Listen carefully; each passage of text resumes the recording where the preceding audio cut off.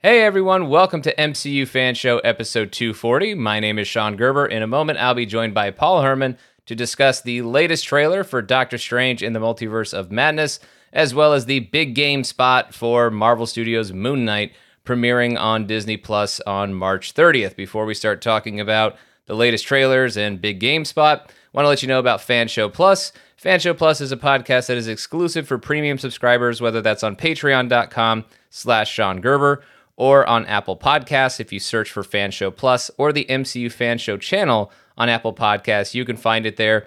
And lately, we've had a whole lot of spoiler reviews for both The Book of Boba Fett and Peacemaker, so make sure you check that out. And follow us in all those places you can. We are at MCU Fan Show on Instagram and Twitter. And if you're enjoying the show, we would greatly appreciate a rating and review from you over on Apple Podcasts. Thanks so much to all of you who've already taken the time to do so. And now, on with our show.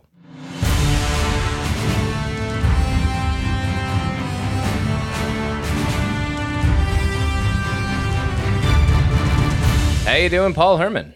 Man, I am doing really well. Spring is coming, Sean. And Saturday, I had woke up and bright and early, like me and you always do, because we don't get sleep. Yeah. And I'm like, I'm awake, and all of a sudden I hear birds like chirping. I went, no effing way. and so, and honestly, I say all that to say, that just means we're closer to some big Marvel stuff coming out, man. So, I mean, the spring comes, it's going to start getting really crazy. So I'm giddy. I'm getting giddy. Yeah, it's been well, not that bad, right? Because I've been enjoying the Book of Boba Fett for the most part. Some things here and there. Check out Fan Show Plus. But also loving Peacemaker on HBO Max. So check out Fan Show Plus. There's been good stuff to enjoy, but yeah, the MCU is kind of the be-all, end-all of pop culture for me. At least it's my favorite. And yeah, I've been feeling it. The absence of new MCU. I mean, we've got the Marvel Studios assembled episodes for Hawkeye and Eternals, and I love going behind the scenes, and I love that we get that stuff on Disney Plus. It's fantastic. But I also like just getting new stories. And last year spoiled the crap out of me with having all those episodes of Disney Plus series, as well as all the movies. Then now I'm starting to think it's just part of my normal thing of I get new MCU every week. And that just hasn't been the case. But it will be soon, because we'll have Moon Knight, and then we will have Doctor Strange in the Multiverse of Madness. And we are going to talk about them in the order I just mentioned. We're going to talk about Moon Knight first, because there wasn't really that much that we got in the Moon Knight big game spot. It wasn't like Doctor Strange, where the big game spot was just tossing it up to a full trailer that you could watch online. For Moon Knight, the big game spot was all there was to it, those 30 seconds. And it wasn't even the coolest thing that we got from Moon Knight that week of the big game. It was really the official image from Empire that was our first look at Moon Knight in the suited costume, the dapper look for Moon Knight that many of you comics fans are familiar with, or for those who've just been listening to us on the podcast, you've heard us describe and talk about how much we were looking forward to these different looks for Moon Knight, that one being a key one that we were really excited about, and we got confirmation of it, and holy crap, it looks perfect. I no notes, nothing I could really say that's wrong about that suited up look for Moon Knight. It is right on point. And then as far as this big game spot, it just sold more of what was already in the trailer, the dissociative identities and all these different identities for Moon Knight. We got a little bit more of Ethan Hawke's, whatever we want to call him, Dr. Arthur Harrow / Sun King. He is some sort of combination of those characters, and also probably something original to the MCU. But what we also got, one extra little nugget from Moon Knight, is when Disney released official images from the series, in the captions, it confirmed that Academy Award winner F. Murray Abraham is the voice of Khonshu, the moon god, in the series. And F. Murray Abraham is a brilliant actor who, of course, has had a very long career, but most recently, I can't be the only one. I'm sure some of you listening have enjoyed him as CW Longbottom on Mythic Quest. He is great in that show. He's absolutely hilarious. So the idea that this legend is going to be here as the voice of Khonshu just seems perfect. and pretty much as perfect as Moon Knight's suit. I love it, Paul, and I know you did too. And we were texting back and forth, just flipping out over it. Yeah, that was it. I'll be honest, Sean. When they revealed that on Saturday before the Super Bowl, I thought, when we got the trailer, they would have the debut of that same costume in motion a little bit, and I was surprised when they didn't. So I mean, Empire Magazine got a pretty great exclusive, and Yeah, I gotta tell you, I think the suit and tie looks better already than the regular costume. yeah, it does. Yeah. Yeah, It looks amazing. it does. Amazing. It does. And that's not taking anything away from the more superhero-esque costume, which we did get a better look at via the big game spot. I agree with that, yeah. Like it was awesome. And all of those looks are great. And that's what I'm excited about is we get multiple great looks for Moon Knight in this series, which I totally want. And in fact, that was going back to the last episode that we did, 239, when we were reacting to the very first trailer for Moon Knight. I called out with a heavy caveat there of it's just the first trailer. We should definitely expect to see a lot more of Moon Knight and everything else. I did call it out as I really hope that's not what this show is, where there's a lot of Oscar Isaac and not necessarily a lot of Moon Knight. Those concerns were alleviated for me by the big game spot because there was plenty of Moon Knight in those 30 seconds, but then also having the confirmation that, yes, we are going to get, indeed, another look for Moon Knight in the show. There's going to be plenty of Moon Knight in the Moon Knight Disney Plus series. I have, not that I was not confident about that, but I'm much more confident in that after these past couple weeks as opposed to just based on that first trailer. It's really fascinating because for people who aren't familiar with the character, they got to realize that these costume changes are more of a recent thing. This is only in the last 5-6 years that they've really gone to different looks and giving the idea of Moon Knight and the whole different personality disorder he has, and using that not just with the cab driver and the rich guy and the mercenary, but actually going in and giving using different costumes. And that's again a Warren Ellis thing that he did in his first initial run that kind of brought in the whole suit and tie thing, because he would go through these different costumes, and it was really interesting. They all kind of different. They all were different things that he'd be doing and kind of focused on. So, and it was really interesting because I never thought, no one really did that before. And Moon Knight's been around since the late 70s. So it's really crazy that it took so long for someone to kind of put a couple different ideas together. And now these ideas are really stuck. So these are not necessarily old school things. These are very, very recent, but they're very, very good. And I love suit and tie. It looks amazing. And I kind of tend to think that, and I think you'd probably agree with this, that we're probably going to get multiple versions of costumes and things like that, especially with the whole symbiote-ish idea of the the Fist of Khonshu costume being a part of the mysticism of Moon Knight rather than just a costume that he makes, which again I think is a very fascinating idea. I'm not sure I'll be fine with it regardless, but I'm very fascinated how they explain it, how it works in the context of the show, because it does feel a little bit venomish, a little bit. But again, I love what we're getting, and I definitely think some of the action we got in this trailer, it definitely made me feel really a lot better about what we're getting. I love some of the imagery we had. I know the obvious the moon stars that he throws as he jumps and the catching one comes, he catches one, and then he's he's jumping up, and the cape does the shape of it in the air. I definitely feel like this is going to be a really interesting character, and I think that's why I love the character. I think that's why a lot of Marvel people love the character, and why he's a cult status character is that he's very interesting. He's not a household name yet, but I think he very well could be. I mean, again, it might be like the darker edge of the darker side of the Marvel universe, but this is going to be the entryway. And I think just a little bit we've seen so far, I was a little bit worried about some things, but after now the big game trailer and the suit and tie costume, I'm in. I'm in. I'm ready. I cannot wait. It's gonna be insane. Moon Knight all the way. Do it. Do it.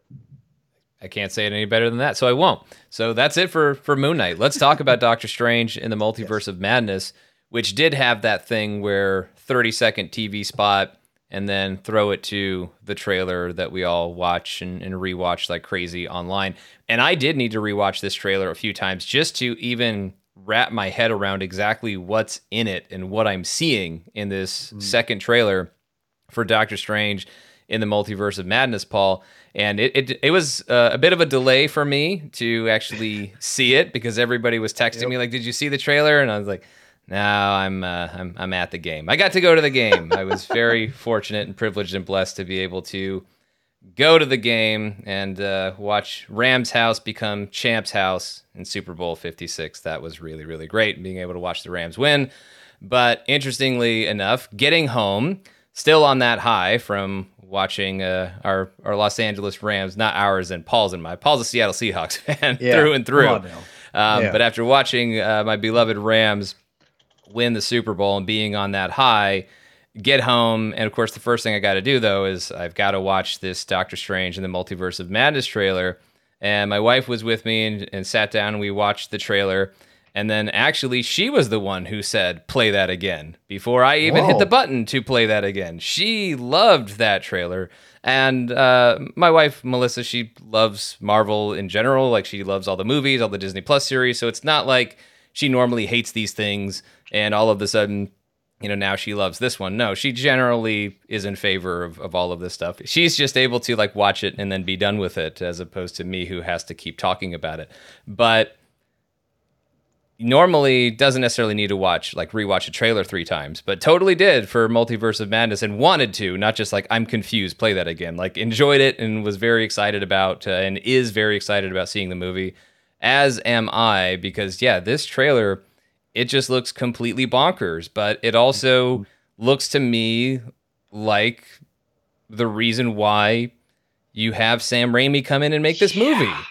And that was something that, look, I am a proponent and have been for 5+ years now of the first Doctor Strange movie as directed by Scott Derrickson, and was a fan of the idea of him coming back for a sequel. But the one knock I had on that first film is I didn't think it was as out there as it could have or should have been. Mm-hmm. And then we hear that Derrickson is out. A few weeks later, Sam Raimi is in, and I think, well, that solves that problem. So, and this trailer is even more evidence of that. There's nothing about this that feels safe. There's nothing about this that feels typical or what we could or should expect from the MCU. There's all kinds of stuff going on in this trailer, and we will only do our best to try and make sense of it. And I don't know that this is going to be a story that actually makes sense. That remains to be seen, but all I know is the possibilities that are introduced in this trailer are all really, really exciting. This, to me, is one thing people need to know is that obviously Sam Raimi likes comic books. I mean, he did Spider-Man. He won the director role of that because he's a huge Spider-Man fan from the original days. What I'm trying to get at is that Sam Raimi is a Silver Age, Marvel fan through and through. And Steve Ditko is a big reason why I think he's into Doctor Strange and Ditko and Lee, obviously. And it makes a lot of sense on so many different levels. I've talked a lot about this, Sean, that just Sam Raimi and Doctor Strange just makes a lot of sense in so many different levels. And again, going back to the whole idea of the comics and things like that, is that, Sam Raimi collected comics back in those days in Silver Age, and that was his, heyday. And that was his Spider-Man, and this was his Doctor Strange. I haven't gone on record or looked around and seen that he's a huge fan of Doctor Strange, but I'm going to go on a limb and say yes, he was probably a huge fan back of those original comics. And, those original comics, like we've talked about on Patreon episodes before and everything, they're bonkers. Ditko was a master of creating the psychedelic world, and this guy wasn't a drug. He didn't take drugs. He's had a really imaginative mind, and he just knew and just had such a creative mind, and would give Doctor Strange these crazy stories and adventures that Lee just would be, go and script afterwards, be like, I have no idea what's going on, but I'm just going to go roll with it and just put the dialogue in and move forward and just keep going from there. And I think what you really see here are the elements of the things that Steve Ditko did in the comic books, and obviously other things too, but that whole essence and taking it up a notch, using the medium of film and everything that Sam Raimi knows and loves. He knows how to kind of balance it all together. Because I mean, one of the things I remember as a kid, and I loved Army of Darkness. I mean, it's one of my favorite movies of all time. Evil Dead 2 is, I think, a phenomenal film. Not a big fan of the Evil Dead 1, but that's a whole different story. But my point is that Sam Raimi knows, I was nervous about Spider-Man just because Sam Raimi. I'm like, I don't know if he's a good fit for this. And he just knew exactly what to do and tonally with Spider-Man as that character. He's just a good storyteller. And I think this trailer, as I just watch it, and like how, you said your wife, said play it again. Me and Chris, our friend Chris Clow, we watched it on, the day before or right before the Super Bowl. And I'm thinking to myself, I can't believe what I just watched. The trailer at the end of No Way Home was fine. It was cool, but it didn't get me overly excited. It was like, oh, it looks cool, but like, yeah, but whatever. This took what we saw at the end of No Way Home and amped it to 11. Mm-hmm. And I'm just like, whoa, I can't believe what I'm watching. And all different things we'll get into, and they're teasing. There's a lot here to unpack. And you could honestly analyze this trailer for a long, long time, which we'll do it for a while. But it's just crazy to me what Sam Raimi has now. We already saw a little bit of that end of the trailer or end of the movie for the trailer in No Way Home, but now this Super Bowl trailer we're seeing now, it has put things on a whole new perspective to me. That like, man, Sam Raimi might just be making the most insane superhero movie ever.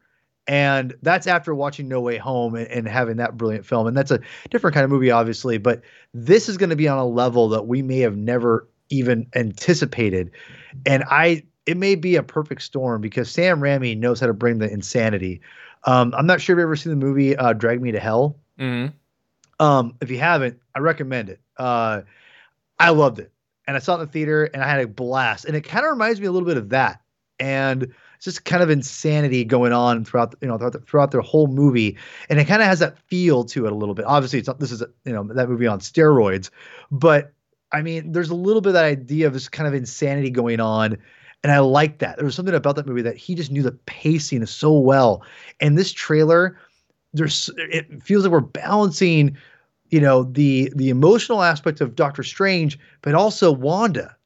And I'm very intrigued because, we don't really know how Wanda fit in necessarily and how much she's going to, her character and her, her storyline will tie in. And now with this trailer, we've got confirmation that it's going to be a pretty big, Yeah, it's a pretty big thing. And it takes it even into the heart of her own story. I mean, there's exactly echoes of WandaVision in there, certainly. And, it shows that, even though it's so funny that in the No Way Home sizzle trailer, whatever you want to call it. Yeah.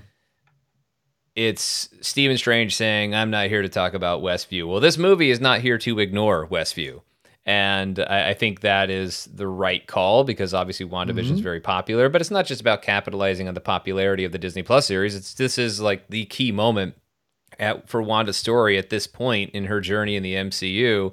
So you can't just pull her from that and act like none of it ever happened or not treat it as serious or meaningful to her story, and it would inform the other things that she's a part of. And that, by the way, is another example of the fulfillment of the promise that Kevin Feige made about these Disney Plus series, is that what happens in them will matter and it will affect the movies and the characters going forward. And so I think you get confirmation of that. It's one thing for him to say it, but it's quite another to actually see it unfold, and it seems like it's unfolding in a pretty big way in Doctor Strange and the Multiverse of Madness. But before one last thing before we get into the specifics of this trailer, I want to touch on that point you made about Sam Raimi and that journey of just figuring out, is he going to be the right guy for Spider-Man all those years ago? I know now that seems like, well, duh, obviously, but not necessarily as obvious when Sam Raimi was originally selected to direct a Spider-Man movie that would come out in 2002, which, yeah, holy crap, the 20th anniversary is creeping up on us. God. But What I think Sam Raimi is really good at is knowing what he likes about a thing, but also kind of knowing what other people like about a thing. And it's not to say that he does it in a way that's people pleasing. Like, I think his tastes just kind of align with what his style is so unique and his style can be so quirky that it seems like maybe he would be out of touch with a general audience, but he's totally not. Like his sensibilities, his taste, it really drives at the heart of storytelling from the perspective of whatever character he's telling a story about. Absolutely. And that is what makes him a great director for a Spider-Man movie, but it's also what would make him a great director for a Doctor Strange movie. That's not to say that Doctor Strange in the Multiverse of Madness is already great. We haven't seen it, but it looks great, and the potential is there, and that there are reasons why we are so excited about that potential, and chief among them being the person at the helm with Sam Raimi. But enough about him. Let's talk about what he has included in this movie. The first thing that set off an alarm in my head was when Doctor Strange and the voiceover is talking about how every night he has the same dream. But then he wakes up, and then the nightmare begins. And I was like, wait a minute. We ain't been hearing anything about Nightmare other than originally was intended to be the villain of the first Doctor Strange movie and then was probably going to be the villain of the second one. But we never heard about anybody being cast as Nightmare or anything like that.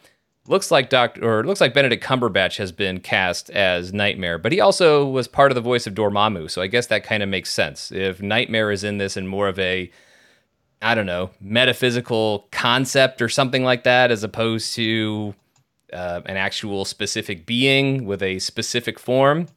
I don't know. Or maybe we will find out that Nightmare actually is played by an actor who we will actually see in this. But right now, it seems to be all Benedict Cumberbatch. But yeah, just him landing on that word nightmare. Granted, nightmare is a general concept that also works in this situation, that doesn't have to refer to Nightmare from Marvel comic books and being the very first villain that Doctor Strange encountered ever in comic books over in Strange Tales. But I don't know, Paul, when he said that word, my mind just started running with that. Yeah, I'm with you. There's a couple, not to go too far ahead, but if you go to 2 minutes and 6 seconds of the trailer, and the Doctor Strange kind of looking crazy guy with all the different arms around him. Yeah, and all those little ghosts shooting out. Yeah, I honestly kind of thought, I'm like, is that supposed to be a Nightmare? I mean, it's obviously Doctor Strange or Benedict Cumberbatch and all those prosthetics, like you were saying. I don't know how to answer that. I think that's a really good question. I almost think that he could be that metaphysical thing, maybe initially at first, but I feel we're gonna eventually get some kind of some kind of physical form of him that we can see. But I don't know if it's going to be an actor. It could be kind of like what you're saying with Benedict Cumberbatch plays him, but it's like, it's not really going to be Doctor Strange. It's like something you get possessed by as opposed to like an actual physical thing. Yeah. I can't. Yeah. It's weird because, because I don't think they're going to go full route of like an evil Doctor Strange, the bad guy. I was thinking about that today when I knew we were recording today. And I'm like, there's just not, it feels too on the nose right now because we're just opening the world of multiverse for the Marvel Universe, right? And we're just dipping our toes into it. And I don't think they're going to go the evil twin reality right out the bat with Doctor Strange when you have so many different characters to go with. And especially when you have, American Chavez, Rintra, all those different people. Baron Mordo is still in the movie, as we know. So I feel there's going to be something. I feel that what I think is going to end up happening if Nightmare is the bad guy, it's going to be a guy or an actor that's not going to be a well-known person. It's going to be a guy in a costume or with a mask, and he's going to be talking, but it's going to be the voice of like Benedict Cumberbatch again or something like that. I don't think it's going to be, an actual like actor in a costume. I think it's going to be either CGI, or if it's an actor in a costume, it's going to be some kind of like, just an unknown person, but it's going to be voiced by someone bigger or something like Benedict or something like that. That's the way I see it anyway. But yeah, the Nightmare line, it really does come in line with what's going on, because again, you're not going to have, for the Multiverse of Madness to be going on, you're driving all these different things. There has to be someone else at play kind of manipulating things from behind the scenes. Right. And a multiverse doing that because you have Wanda and Doctor Strange, it doesn't really make sense, especially with the whole Kang dynamic going on. And Kang's not involved in this at all. There's no way. So there's got to be something driving both of them and up in the ante, because we're getting these different visions too, right? So of like Wanda and all that. So I feel like there's someone at play, and he may be metaphysical, and I think that would work. But you need to have Doctor Strange take something on instead of just a big giant head like the last movie. Let's give some, Right. which I think I trust Sam Raimi. So I think Nightmare is, if he's in this, it's going to be buried in the movie, and we're not going to see it in the trailers, which I'm all about. Right. Well, we do have. I'm not just thinking about things just got out of hand, Doctor Strange, but the other one who maybe is still that evil one, but just more. I don't know, the 2.0 version of that evil Doctor Strange, or maybe it's a different evil or evil-ish Doctor Strange. The one we see with all the hands and like the arms, like the move we saw him do on Titan in Infinity War, all those like demons or ghosts or whatever swirling around him, and actually get a better look at him in the big game spot, like not the full trailer, but in just the shorter 30-second version, you get another look at him. I mean, I just think he's like Curse of the Black Pearl Doctor Strange is kind of what he looks like to me. But as far as CG and whatever else, but not that the CG looks bad, it looks fine. But anyway, I think we are going to get a fair amount of evil Doctor Strange, but it's not so much as like having the one main antagonist be evil Doctor Strange. He's just kind of the physical manifestation of all these other problems that are happening with this whole multiverse thing. But there's something else too, right? Like there's that giant like wrapped head or whatever that's screaming at America Chavez when she seems to be tied up, although that's also playing while they're talking about Doctor Strange's dream. So is that a dream, or is that a thing that's actually happening? And I think that's the other part of it, is we know that, I mean, you could say that this is like Inception rules and everything's a dream, and that this entire movie, he's not going through the multiverse at all. It's just one long nightmare for Doctor Strange, and then he'll wake up and everything will be fine. But I don't really think that's what's going on here, because we know from Spider-Man No Way Home that Doctor Strange was tinkering with the multiverse, and he did his best to repair the situation, but as we saw in No Way Home, none of those spells were foolproof. And so even the one that was the repair job at the very end of that movie, there's no rule that says that worked perfectly just because Peter made his sacrifice. It doesn't lessen Peter's sacrifice at all, because it's based on his intent and everything he gave up in order to save the day. But it still doesn't mean that everything worked out okay. And it would appear that everything has not worked out okay. Strange is talking about how he did what he had to protect our world. Wong is telling Strange that he can't control everything. You open the doorway between universes. We don't know who or what will walk through. And when he's talking to Wanda about the multiverse, Wanda says, well, Viz always believed that it was dangerous, and that appears to be the case. I mean, we see this very dangerous cloud looming over Kamartaj, and that's where you see the green Minotaur looking guy. That's Rintra, who Paul talked about a moment ago. So yeah, a lot of things are going bad in this. But what I like so far, because this trailer helped solve a little bit of a riddle for me, which is exactly how Mordo was going to fit into this movie. Because we know what his mission was, too many sorcerers from the post-credit scene from the first Doctor Strange movie, but that almost seemed like it could have been its own thing to have this one-on-one rivalry with Mordo and Doctor Strange, which is more like what we would have expected from the comic books. But Mordo seems to have aligned himself with other forces here in order to perhaps allow himself a better chance at controlling these things. But what I like about this is, and maybe it's just the editing and he's not part of it, but he seems to be part of the crew that is arresting Doctor Strange. And if that's where Mordo is in this story, I really like it, because I think it allows Mordo to be part of not just a vengeful one person, but to continue to be part of the bigger structure of things in the MCU. But also, I think it gives more truth to his journey, in that this isn't about any pettiness or jealousy or what he thinks is right. That his whole thing of the bill comes due always, and you don't mess with the natural order of things. All that fun stuff that Mordo loves to talk about. That this is a stance that goes even beyond him, and this is something that he is trying to help enforce, trying to help protect, even if that inevitably means he's going to be an antagonist of Doctor Strange. I think it adds a lot of layers to it. It adds a lot of complexity to that rivalry, or whatever you want to call it, between Stephen Strange and Mordo. And I just think it gives Mordo a much more natural fit in this story, as opposed to, we're telling the main story we want to tell, but we don't want to completely ignore Mordo. So he's still over here saying too many sorcerers. No, they found a better way to organically get him involved in this story based on what I'm seeing in this trailer. Yeah, I kind of forgot he was in the movie, to be honest. And when I saw him, I was like, oh yeah, Now he he's in this fits. movie. Yeah, no, exactly. And now, like you said, his traditional ways of being like the arch nemesis of Doctor Strange, all that jazz. There is that natural rivalry, which this is going to be a part of it. What I'm very fascinated to see is, where does this align in the movie itself? And it must be early on. And that's kind of my intention. I will say that this big game trailer definitely has given me a better sense of what the story like beats are going to be, kind of, at least what I can tell. And I think that, like you were saying, he believes in not having as many sorcerers. But right now, maybe he thinks my best play is to be one of them, and then kind of Mm-hmm. slowly, like you said, be in control. Because he obviously knows Wong and Strange are probably his biggest oppositions as far as Right. power.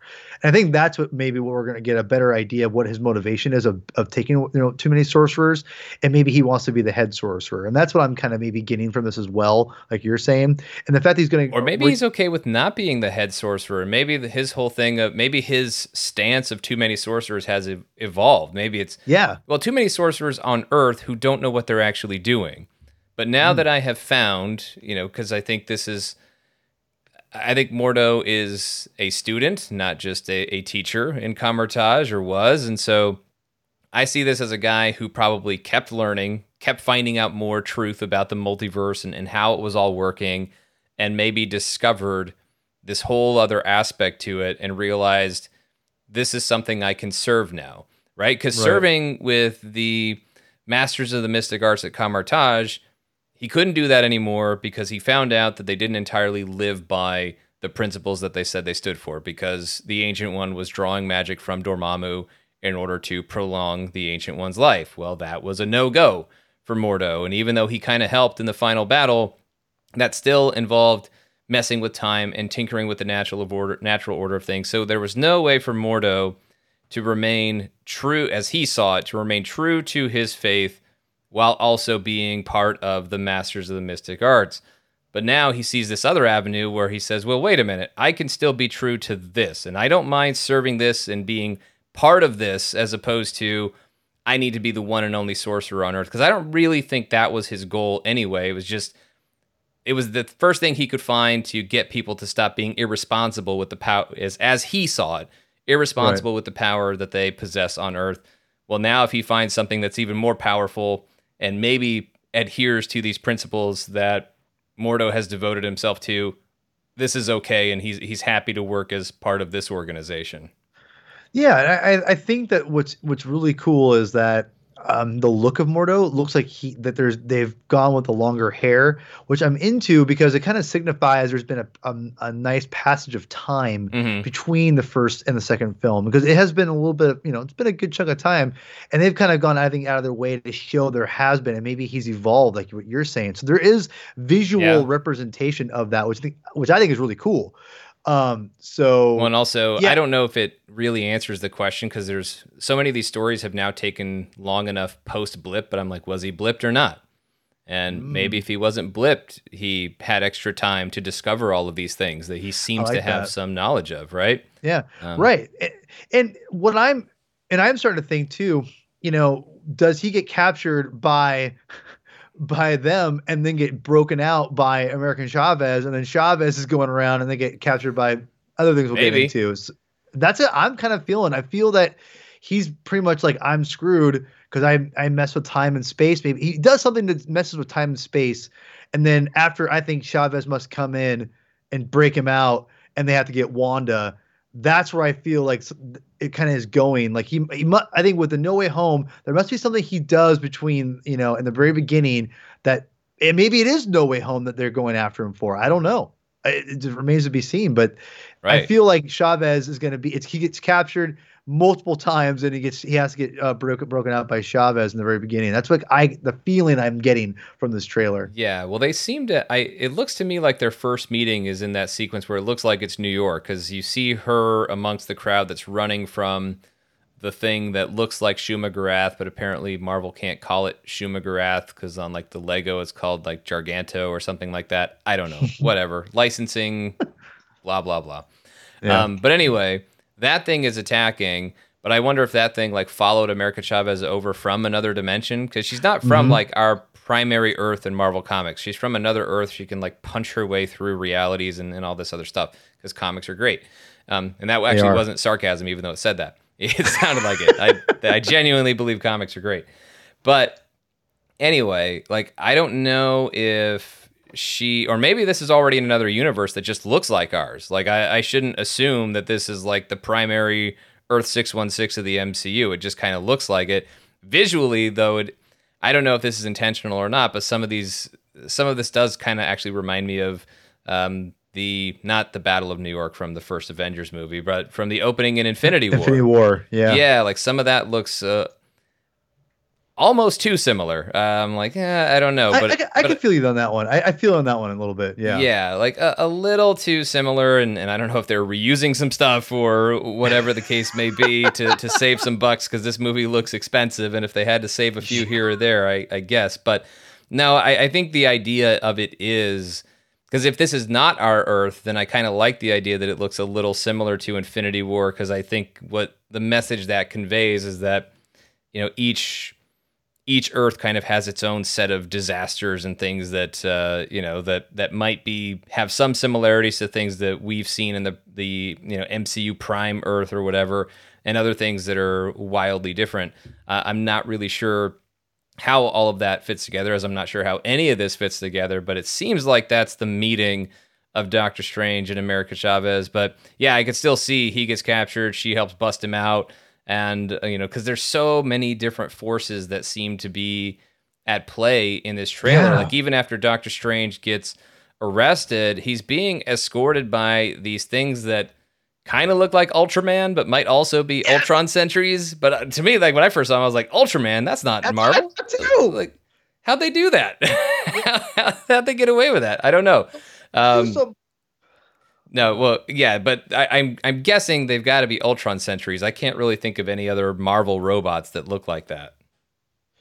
Well, I'll say my answer kind of ties in a little bit to what might be getting the elephant in the room, but I'll wait for that elephant to get here. So right. I'll wait. So, well, the elephant in the room is next, although I actually need to talk about something else just ahead of that. So Doctor Strange is brought into this room. Now, in this room, there are more than 3 chairs, but I only see 3 occupants in the room. Never mind who's playing one of those occupants, but the fact that there were 3 people there that I could see in the trailer, standing judgment over someone else, I was thinking in my head, is this the MCU version of the Living Tribunal? And that doesn't even get into who might be one of the members of the Living Tribunal. But I kind of hope not. And the reason I hope not is the Living Tribunal looks awesome. He is one physical entity with 3 faces. And that's what I want to see in the MCU. I don't just want to see, even if one of them is played by someone who's been knighted, I don't want to see 3 people in chairs as the Living Tribunal. I want there to be the gigantic entity of the Living Tribunal. So that's what I'm hoping for in the MCU at some point. So I hope that's not what we're seeing. And the fact that there are more than 3 chairs there would suggest that these are not the only 3 who stand judgment. And maybe this is what the Illuminati is going to be in the MCU. And it's not the Illuminati over the affairs of Earth, but it really is, and even in the Marvel Comics universe, like it goes beyond Earth, although most of their meetings seem to take place on Earth. Yeah, mostly on Earth. Yeah. But the Illuminati might be a more multiversal concept in the MCU or Whew. Marvel Cinematic Yeah. Multiverse or whatever. I'm open to all of those things, including one of them being Charles Xavier, perhaps from the Fox X-Men universe. There's the elephant. Wow. I gotta tell you, man, that blew my balls off. I was like, whoa, what? And I stay away from scoops. I've seen people hint at this a little bit before, and I'm like, yeah, again, it's kind of put on my head. I'll see what happens. I gotta tell you, when that happened, I realized, oh, because they set up perfectly, right? They have the Centurions coming in. I'm like, okay, that's interesting. And then the trailer, when I'm watching it, Sean, and he walks into that room of people, and then you hear the voiceover, I went, no way. And I immediately, like most people on the internet who's read comics a little bit and puts it in their YouTube, blah, blah, blah, blah. Um, I do like the idea that the Illuminati is more of a multiverse overseer than the Earth overseer that we got from the comic books. It's a good difference. And but what's cool about I think the comics and what they might be doing here, they kind of are still doing almost the same thing. It almost feels like. Oh yeah. Already. Well, I'm like, okay. Think about the Illuminati in Jonathan Hickman's run, where they were talking about. I mean, they were blowing up other Earths, right? These are the types of decisions that they were making during these incursions of multiverses merging on top of each other with like Earth as the starting point of a given merger. Like they already were dealing with multiversal types of things. So it's still, I think, true to a lot of the spirit of what's in there in the source material. No, exactly. And because I'm thinking about the early days, which the Bendis and Jim Chung run, which I love. I love those original comics. They're so good. And I really highly recommend reading those. Those are a lot of fun. And they actually are really informational, to be honest. You get a lot of good history of lessons on that run itself. But like you said, that new Avengers by Hickman run is also incredible and a great use of those characters. But when that whole scene comes up and you hear, I'm assuming Charles Xavier talk to Doctor Strange, it definitely put things in perspective. I'm like, that's a really, really fascinating look of the Illuminati and this idea, because I immediately start going to all these different things about what this could mean. Because we talked about Kang, right? We talked about what does that mean? And I brought up, back at reading Avengers Forever and how Immortus and those different characters and how even Immortus back in the day had his hand in manipulating Scarlet Witch, and how she's in this, what is she? What did they call her? She's like a Nexus being. Yeah. Yeah. So I mean, there's so much lore that they keep doing here. And you have to kind of think that, what if Kang is going up against the Illuminati? What if those are his enemies and they are losing the battle? And because everything has kind of gone insane, the more in the madness of the multiverse is going on, that there's less that it can, police. And that means Kang can win. And you got to maybe wonder if the right reason why Doctor Strange is walking up to the Illuminati is because they're like, because what's going on, we can't hold these people at bay. And this could be also introducing more ideas of Kang, through this. And I think it's a way of doing Easter eggs, because let's be real, the Illuminati, Patrick Stewart, God bless him, he's still kicking ass, in his age, but you can't really depend on, these older actors to like keep these recurring roles. And if Illuminati is going to play a giant, role in the films, I'm not a different incarnation of the Illuminati could happen. Another thing they could think about too, this could be a version of the Illuminati of like overseeing the multiverse, but we see him get destroyed for whatever reason here, Sean. But what if this inspires Doctor Strange to do his own Illuminati? I think you're onto something there. And even if that's not what it is, look, Xavier isn't always alive in the comic books. So yeah. I think there's also the possibility that, he replaces him. Yeah, absolutely. Yeah. Okay. Absolutely. I mean, I feel like if Doctor Strange is not starting his own Illuminati by the end of this movie, it's because he's already been given membership in this one that we are being presented with. If any of this has anything to do with Illuminati at all, which it may not, but it kind of looks like it has a lot to do with that. There is a now, and maybe I'm wrong here, and I'm sure everyone's already debunked this, maybe, but bear with me here, people, because I avoid that stuff because of my own. I want to stay as pure as possible. When he walks in, it looks like it's a woman's figure walking. Am I crazy? I really can't tell. Like I've tried. It was hard enough for me to just count how many people are actually in chairs, and I see two people seated and one person walking. Yeah. And then yeah, the voice is unmistakably Patrick Stewart. Although I think Sure. it's really funny that like he gave an answer to an interview that a lot of people have like perfected the art of imitating his voice, which I think is just that's maybe one of my favorite answers ever of an actor trying to pretend they're not in a Marvel That's thing. a good one. That's I like really that. good. That's very inventive as opposed to just I don't know where any of this is coming from. To like to actually have your voice be there in a trailer, be like, that ain't me.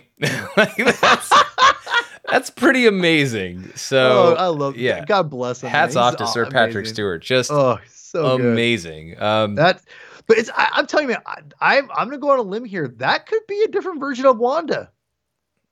It could be that. I mean, it could be, I don't know, it could be the ancient one coming back. Like I don't, although I don't think so. I mean, I think it's Patrick Stewart, but the question, No, I'm talking about the one walking behind him. Oh, behind the. Yeah, I'm sorry. yeah. No. Yeah, I apologize. The form, the way the shape is, it looks like a female, and I'm like, is that a woman? And if that is, it could be a Wanda, a different version of Wanda. Yeah, well, there's definitely two versions of Wanda in this trailer because they're staring like across from each other, and that it's hard to tell like which one. I mean, I'm guessing the one in the fancy costume is like our Wanda, and the other one is this nightmare version of it, and that's kind of the other interesting thing, right? Is we have this nightmare whatever version of Doctor Strange, but it seems like we have one for Wanda as well. But I do want to, if we are talking about, while we're on the subject of the elephant in the room, though, we also got to talk about the Ralph Boner in the room, which is that, look, a year ago, I mean, hell, when did that episode air? Almost a year to the day or whatever. God, thinking that Evan Peters shows up and he played Quicksilver in this one universe, and now here he is in this other universe. And going back to our Chapter 5 spoiler review of WandaVision, us saying like, yeah, it could be big, but it may also not be anything at all. And it turned out to be much closer to the latter than the former. I don't think this is that. I understand the reservations that people would have, and you could say pump the brakes. And look, maybe Patrick Stewart is playing a character not named Charles Xavier. And I just, that's totally a possibility. I just don't think that's the case. At the same time, however, even if Patrick Stewart is playing Charles Xavier, it doesn't mean he's playing that Charles Xavier, the one that you've seen him play in all of those Fox X-Men films. And the reason I say that is plainly obvious in the trailer. We're dealing with multiple versions of the same people because of the multiverse. Like, that's part of this story, or at least it seems to be. And what I have a question about is like, how does the Charles Xavier from the Fox X-Men films even get to this part and this place within the multiverse to be part of a multiversal Illuminati or whatever they're calling this thing? I assume that's the sort of thing that they would just go ahead and give and explain to us, because we would be wondering exactly how it makes sense. Because even in that one, I mean, we know what the demise of that Charles Xavier was technically in that continuity with Logan, although I think this would pretty much retcon Logan out if it's still factoring in any Fox X-Men continuity at all. But pretty much this is my long-winded, rambling way, signature Sean Gerber rambling sort of way of being like, this could be a lot of things, and I have no idea which one is which. Yeah, well, first of all, I think Logan's in its own continuity too. I don't think it's even in the own X-Men continuity, just because Xavier is. Yeah. Well, I mean, but he could be speaking from experience with Doctor Strange. Like, hey, don't mess with this stuff, man. I used to screw around with people's minds and all sorts of things, and turns out I killed everybody. Yeah, I mean, in one version, and that's the thing, because in the X-Men Last Stand, he, it gets evaporated, and he shows up at the very end in a different person's body. So, I mean, whatever. I mean, it's. Yeah, I either way, I think having Sir Patrick Stewart be a part of the Multiverse of Madness and a version of Charles Xavier still signifies just how insane everything is. And it makes it more fun. And again, if this is this different version of the Illuminati and all these different crazy rumors that are going on, it's gonna be it's gonna be insane. If it's from all the little things that I've even like just mistakenly read or heard about, I don't know. I'm not gonna worry about how this is connected with X-Men films. I think most people will get and just kind of roll with it at that point. I think for the most part, but don't be disappointed if he does show up that he's not in it very long either. I Right. mean, let's be real here. So but I'll say this too, Sean. The fact he's showing up in this movie only is just telling us that mutants are coming Right. real soon. And that is where I think the biggest difference can be between what we see in this trailer and really more of what we hear in this trailer versus Ralph Bohner. Is Ralph Bohner ended up like opening doors to nothing, right? Like it didn't do anything. And we're thinking, well, maybe this opens the door to mutants and maybe the X-Men continuity. No, none of that. Where with this one, if he's Charles Xavier, then this is a mutant right here in the MCU, right? Like, and it's as powerful a mutant as there is in the MCU right there in this movie. So that already, just by the very nature of what that is, opens doors. And, it doesn't necessarily mean everything comes charging through in this movie. And I understand why you might think so, because it looks like everything is charging through everything in this movie based on this trailer. But it's opening doors that other mutants will be able to walk through in their own way. And it doesn't necessarily mean that Marvel, because I don't think this is going to be the case. I don't think they're trying to make the point that they're just using this as the multiverse's Bifrost to get all of those Fox X-Men iterations into the mainline MCU. They're going to take the ones they want, leave behind the ones they don't want. And oh, by the way, even bringing in some of the classic favorites doesn't mean somebody else can't play the MCU primary version of that.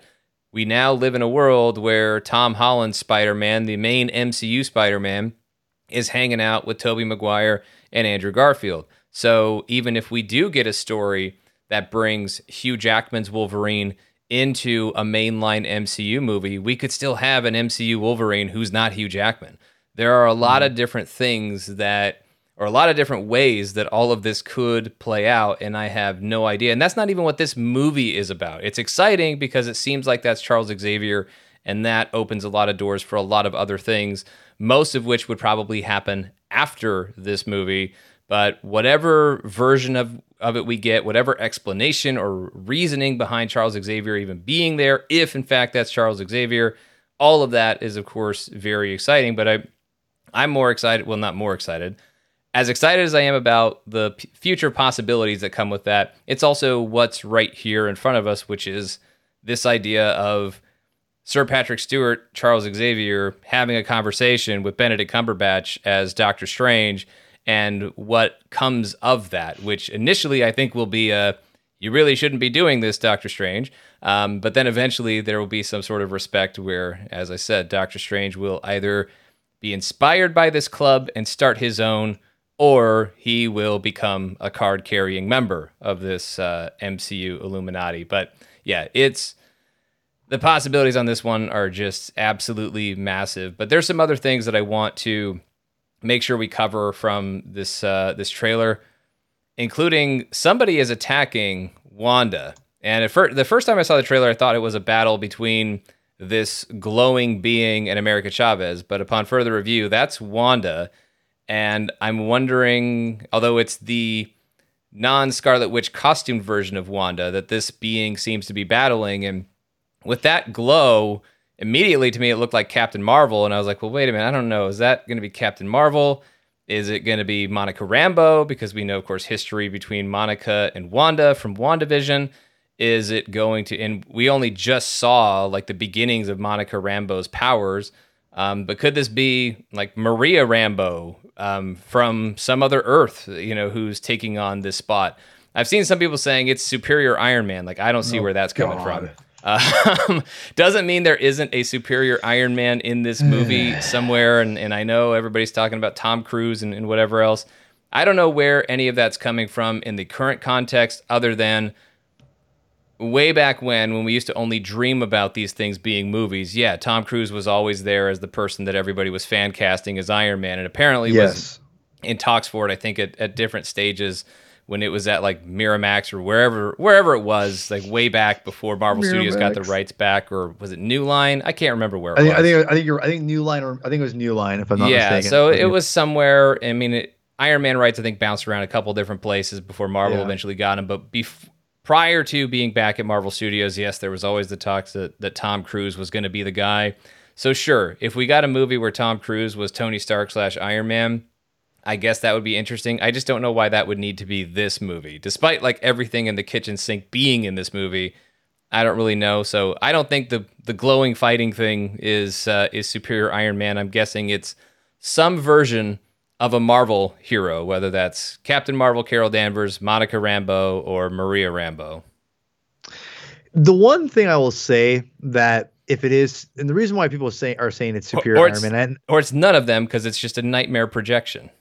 Yeah, and that's the thing too. I mean, that to me would make the most sense, because we see this version of Wanda again, but it almost is reversed, because we're seeing our Wanda on her knees and just kind of looking defeated, while this version of Wanda that we're seeing is like almost, like comforting her in some way. Mm-hmm. It's again, this is where it gets really crazy, and this is where when you're doing these multiverses, nightmare. I mean, if you include nightmare versions and multiverse versions, it's gonna get really hard to keep track of things. And that's one thing that makes me think I'm not sure how much they're gonna be doing with this as far as nightmares and non-nightmares. But I do think that if it is. To me, if you're throwing Iron Man and a version of Tom Cruise, if it's got to be, I think there is one way to make it work. And if I think it is if the Illuminati are, for whatever reason, need to be stopped or whatever, and it's in Wanda is one of those people that can make them all stop, and with Doctor Strange there too. That would make more sense, and having him if that was Tom Cruise's character and for a split second would fight Wanda and then gets obliterated, I could see that. I would make sense if his scene is short. He's all the Illuminati that are upset because he wants dead, or because it was again comics.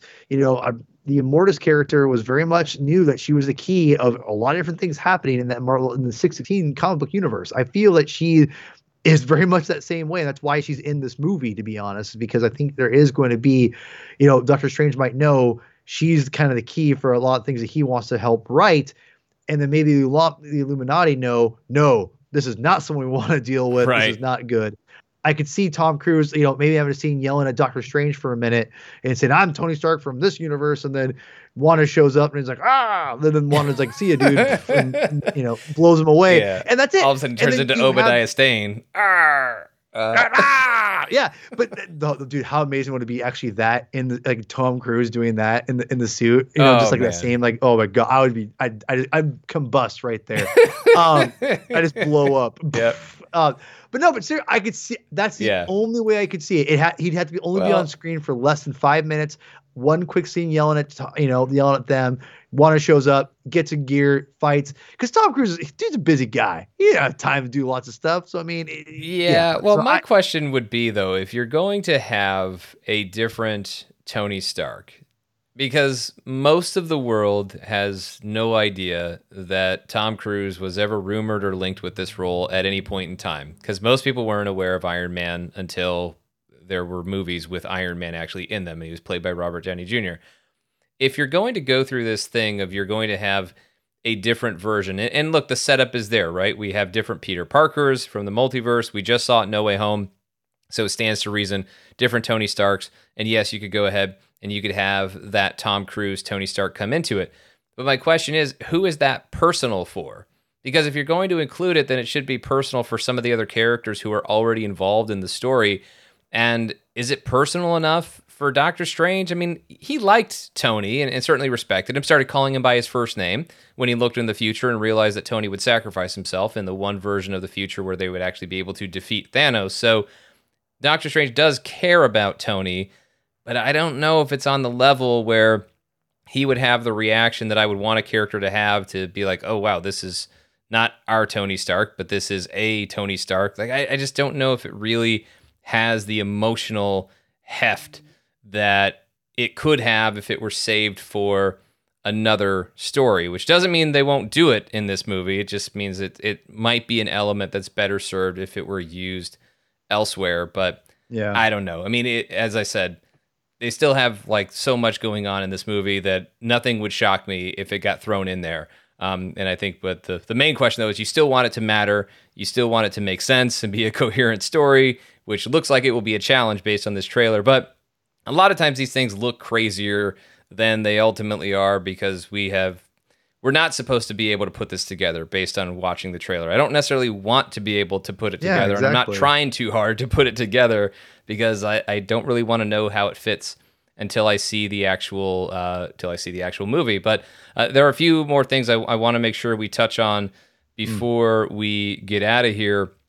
You know, that giant screaming head that was with America Chavez. Well, first off, like Xochitl Gomez, she's in a lot of this movie as America Chavez, and I am very happy about that because this is a character that I know many of us have wanted to see in the MCU for a long time.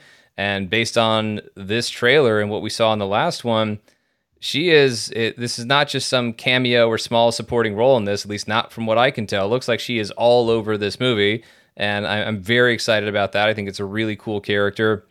And so far, I mean, granted, we haven't seen like a full scene of performance, but we're seeing in the trailer, I think Xochitl Gomez is doing a great job in this role.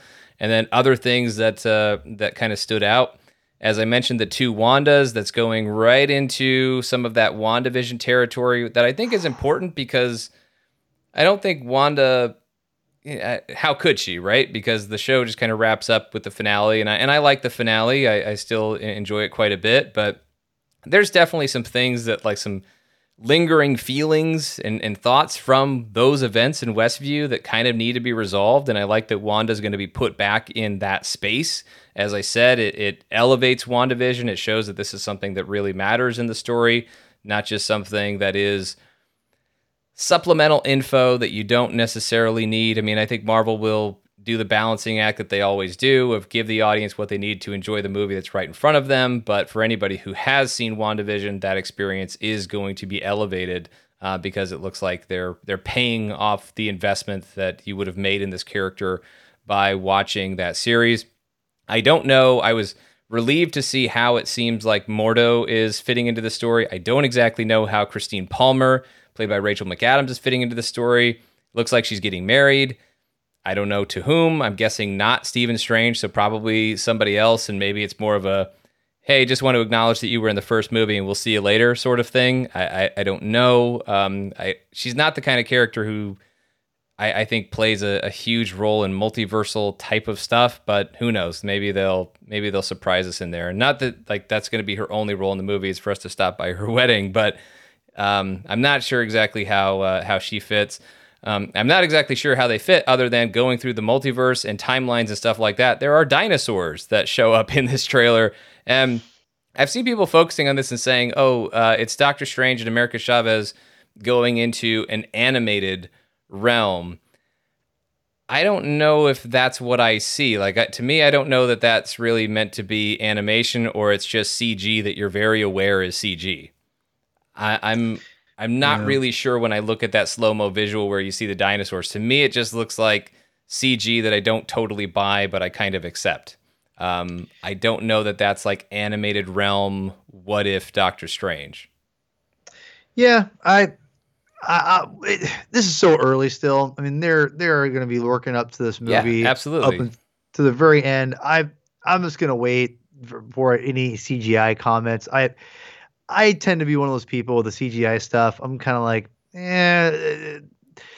whatever. We'll just wait and see what the final product is because there's so many different times that the final product is so much better, so much cleaner that it doesn't really. I don't even care. So it's like it's hard for me to adjust because they're just trying to sell the premise of this thing.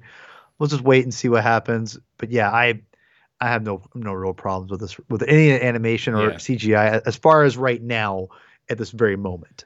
And I also don't necessarily want this movie to be the one that bridges the gap between live action and animated universes. I kind of want the next Spider-Verse movie to do that, to get Miles into live action. But the way I would play that stuff anyway, I wouldn't have the characters acknowledging what medium they're in because they shouldn't know. It should be as real to them as anything else. So a character operating in an animated space shouldn't see they looking at their own hands and everything should not look at themselves or see themselves as a cartoon. They should see themselves as just as real as Benedict Cumberbatch in live action looking at his own hand as Stephen Strange. So I'm not necessarily totally on board with the whole animated thing unless you play it straight and everybody believes they're real in whatever universe they're in, regardless of what medium we see it as, as we're watching as an audience. But yeah, those were, I think, the last of the visuals that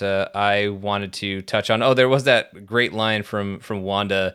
I think I covered most of the visuals, but Wanda saying, "You break the rules, you become a hero. I do it, I become the enemy." Doesn't seem fair. I like that line. I kind of wish it wasn't played as a joke because I think it's a very real thing that I don't know if it's going to be played for a joke necessarily. Yeah, I hope it's not. Like it works fine as a joke for the trailer, but I want this to be a legitimate thing that Wanda has an issue with in this movie to show that, like, yeah, all these guys are messing with the fabric of reality all the time, but certainly a guy like Stephen Strange is. Meanwhile, Wanda messes with it. Now, there are finer points to have in the conversation. Like Stephen Strange could say, well, I did this to try and save people. You did it accidentally to process your grief. Okay, so I'm not saying that Stephen Strange doesn't have a comeback for it, but it also doesn't mean that there's no validity to Wanda's point in that she maybe isn't the only one who has to be feared because she's not the only one who's made mistakes. Yeah, I never looked at that as a joke more than anything. To be honest, Sean, I always kind of felt that was a really kind of a tense, kind of a eerie moment.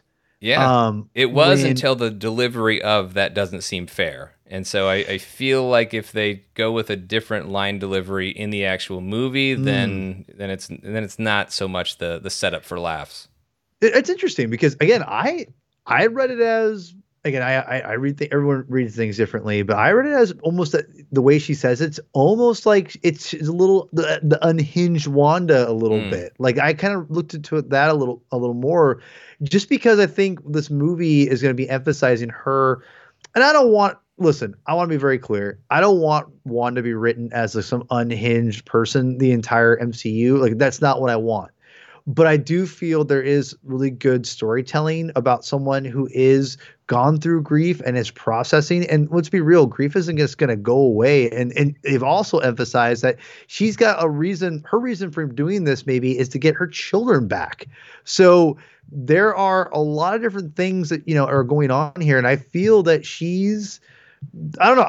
I love that they're tackling this idea because I think she's got legitimate reason to say it. And I think what they're also setting up with that line, Sean, I think they're setting up the fact that Doctor Strange is going to help her get what she wants at some point, which I think will be Billy and oh my God, I forgot the other one's name, Tommy, Billy and Tommy, or something like that, where he'll be bending the rules for Wanda because he knows it's not maybe always fair, even though he's bent the rules for Peter too. So, yeah, I mean, look, Doctor Strange is he's not seen a rule that he's not willing to break. But I think that's just kind of the thing, right? If you're going to give people all these powers, they have to, in order to limit them, you give them rules, but then that's part of the drama is they're going to break the rules and so on and so forth. And that's storytelling.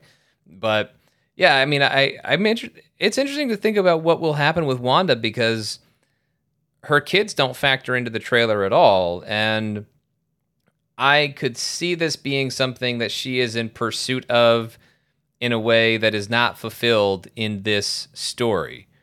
And it almost feels like the kind of thing that gets acknowledged that, maybe some comment that she would make that would make us as an audience aware that, yes, she is still pursuing, finding her kids and whatever else.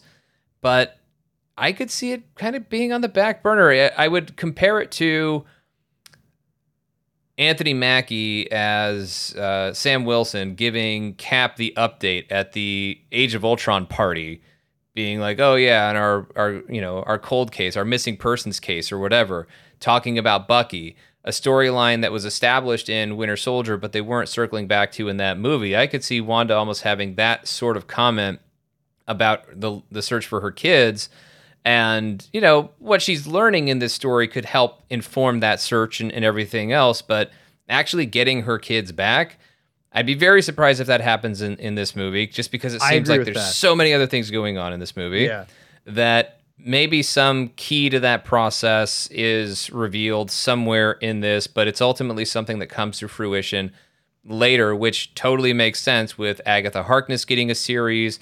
And there's nothing that says that Wanda can't get another series. It doesn't have to be called WandaVision anymore. It could be called something else and it could be about her. So there are a lot of other things I think that could happen here. And so I feel like we'll get more of an update of, oh, that's still a thing. Wanda looking for her kids, but not necessarily what happens in this one, because it's still going to be so many other crazy bonkers things that are happening. And we've done our best in giving this an hour talking about the Doctor Strange, the Multiverse of Madness trailer. I don't think you have, if you've listened to this whole thing, any better sense of what's actually going to happen in the movie, but that's okay because we don't either. We're just talking through it and reacting to it and just having fun with it, and it's been exciting to talk about this trailer, and I can't wait to see this actual movie, but I'm also very happy that Moon Knight is going to help us with that wait, that we get to watch Moon Knight for several weeks before we sit down and watch Doctor Strange and the Multiverse of Madness. But it was a great run, not to rhyme, in 2021 for the MCU. And I know 2022, a little bit of a slower start because we didn't get a series in January like we did last year.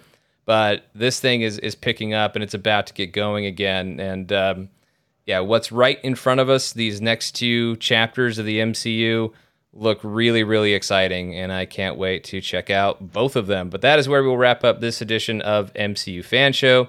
Thank you, as always, for listening. Make sure you're checking out Fan Show Plus for spoiler reviews on the Book of Boba Fett, as well as Peacemaker. And as those series wind down, additional MCU news and all the other types of things that we cover on Fan Show Plus in and outside the MCU. You can go to patreon.com/Sean Gerber, or on Apple Podcasts, you can search for Fan Show Plus or the MCU Fan Show channel, and you can subscribe there.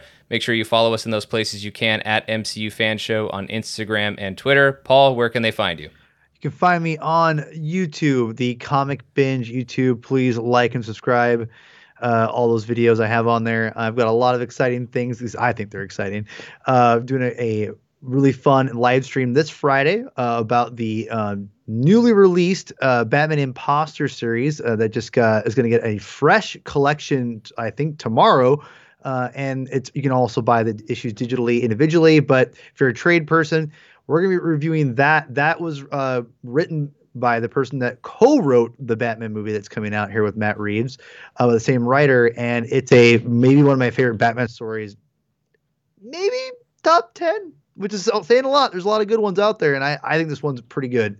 And I've got a great panel of people that we're gonna break this thing down. Not spoil it too much because I want people to read it. But yeah, we're gonna have a lot of fun. That's this Friday. It's gonna be about 8 p.m. So check that out if you're listening to this, and if after you're hearing this after it's already been done.